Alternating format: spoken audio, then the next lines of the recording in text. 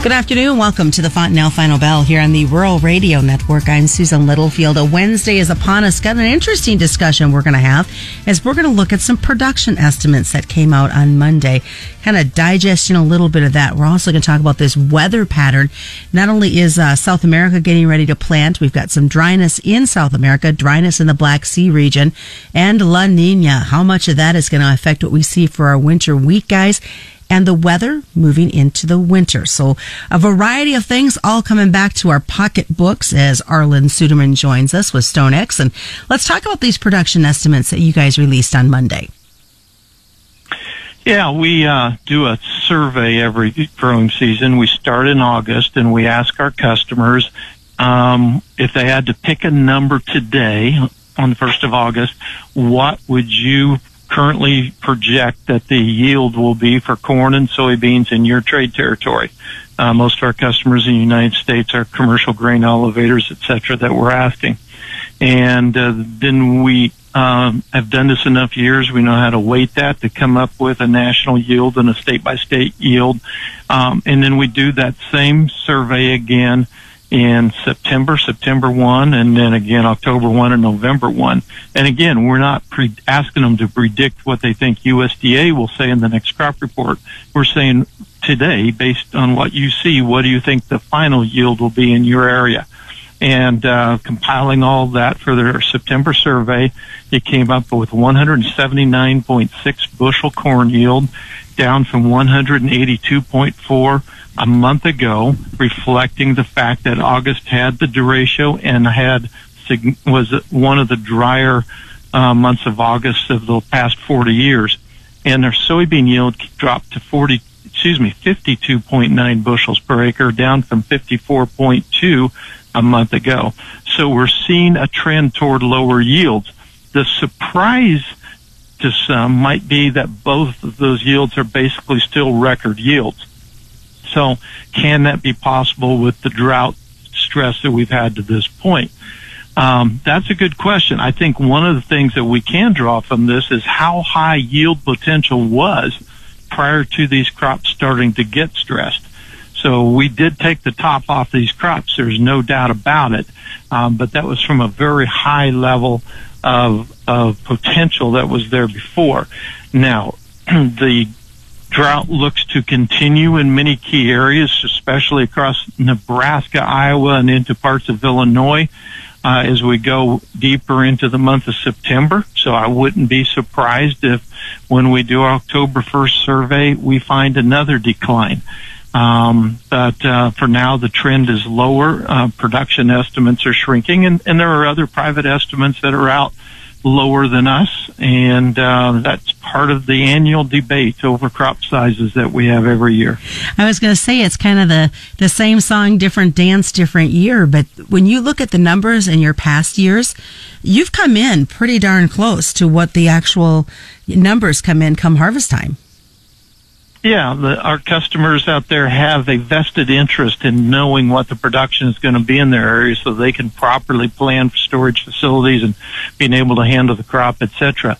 They're working with the farmers. They have agronomists who are out into the field. And so during my years at Farm Futures, when we surveyed farmers, I was always watching the FC Stone survey because I felt like it tracked pretty well with our producer survey, fairly much of a parallel survey. What are we seeing on, as you look past those numbers, obviously our markets are closely going to be watching as harvest gets underway, but then we've got the dollar kind of playing into everything we're seeing in the markets lately even more, and the inflation aspect. How's it all tying together? Yeah, it's getting a lot of talk among the investment funds right now as they make their decisions on which assets and asset classes to be invested in. M1 money supply has just exploded higher. That's basically the money that people have available to them, disposable to them to invest in various options. And if you add savings accounts onto that, you get M2 money supply.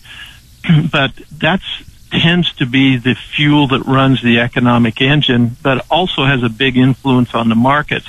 So M1 money supply exploding higher at an unprecedented level, and then you add to that well, M1 has risen 35% since late February. The dollar fell more than 10% since its high in March.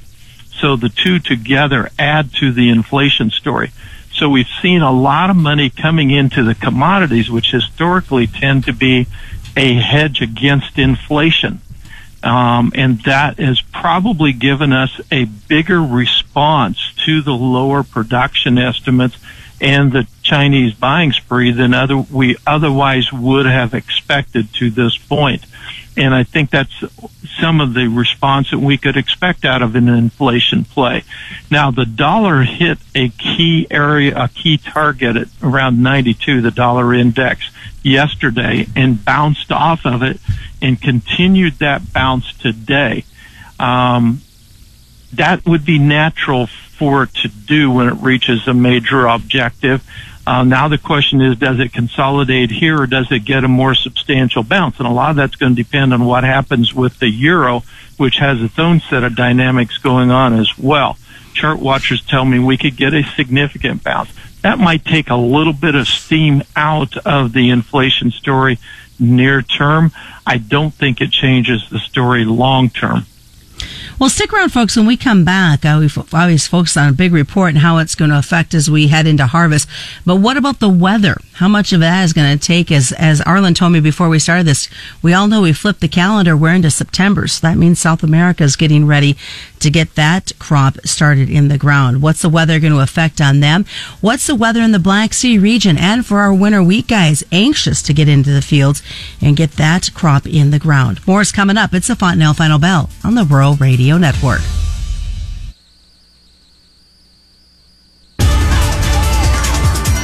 Welcome back to the Fontanelle Final Bell here on the Rural Radio Network. I'm Susan Littlefield as we continue our conversation with Arlan Suderman of StoneX. And let's kind of flip gears a little bit and talk weather. As we know, time of year, South America, they're getting anxious to start getting that crop in the ground. And everybody I've talked to is talking fence row to fence row on these numbers this year for them. Yeah, it's quite profitable to grow corn and soybeans in Brazil. Now, the BRL, their currency, has been strengthening as the dollar's been falling, but it's still, from a historical standpoint, it's still quite weak. It's quite profitable. Farmers are doing very well, and they have every incentive there to expand corn and soybean production. They got acres to expand to without touching the rainforest, and they're doing it. And they've been actively hedging, much more aggressively than normal, hedging currency and hedging prices.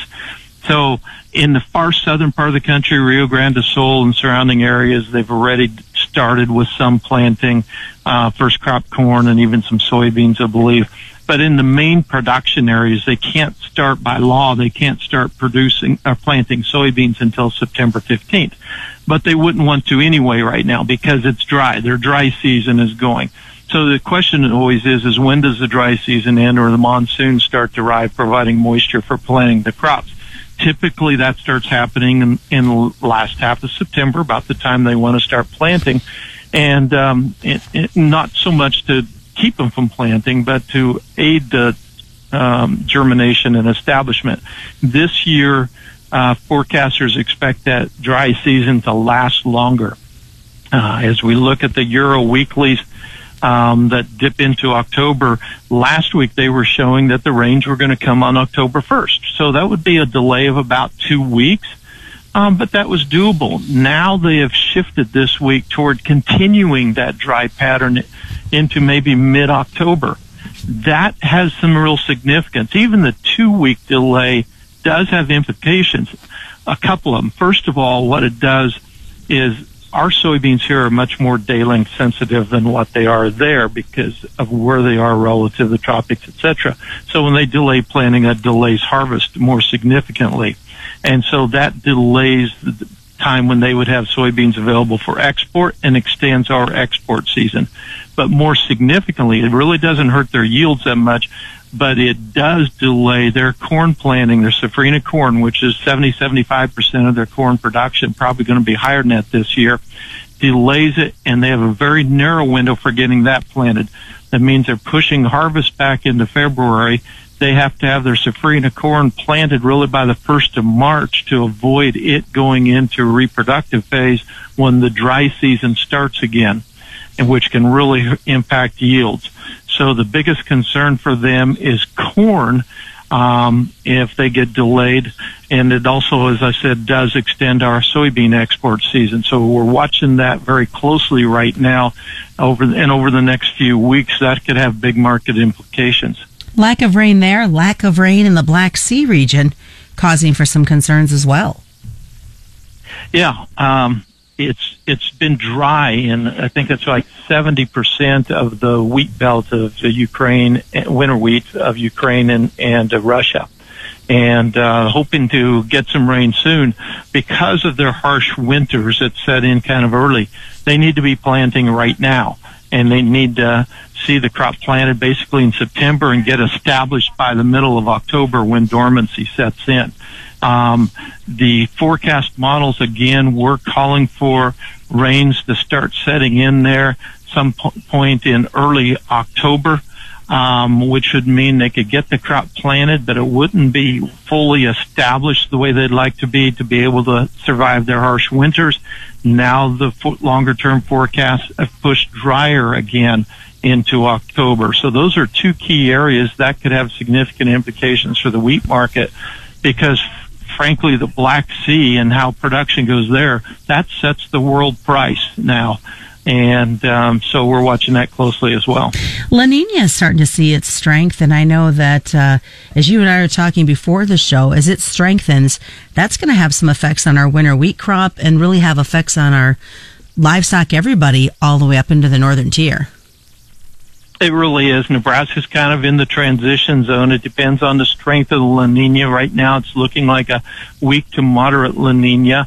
It tends to be cool, below normal temperatures, and wet to the northern part of the country, and tends to be warmer and drier to the southern part of the country. And the strength of the La Nina just kind of seems to make a difference on how far north or south that line goes. So we're watching that closely. Right now, a weak La Nina would allow that dryness to come up maybe into southern Nebraska, but the southern plains be pretty dry. The stronger it is, the drier the southern plains are. All right, Arlan, what's the best way for folks to get a hold of you? StoneX.com or Twitter at handle is ArlanFF101. Well, just a reminder, commodity futures and options do involve substantial risk of loss and are not suitable for all investors. That is the Fontanelle Final Bell being brought to you by Fontanelle Hybrids and all your local Fontanelle dealers on the Rural Radio Network.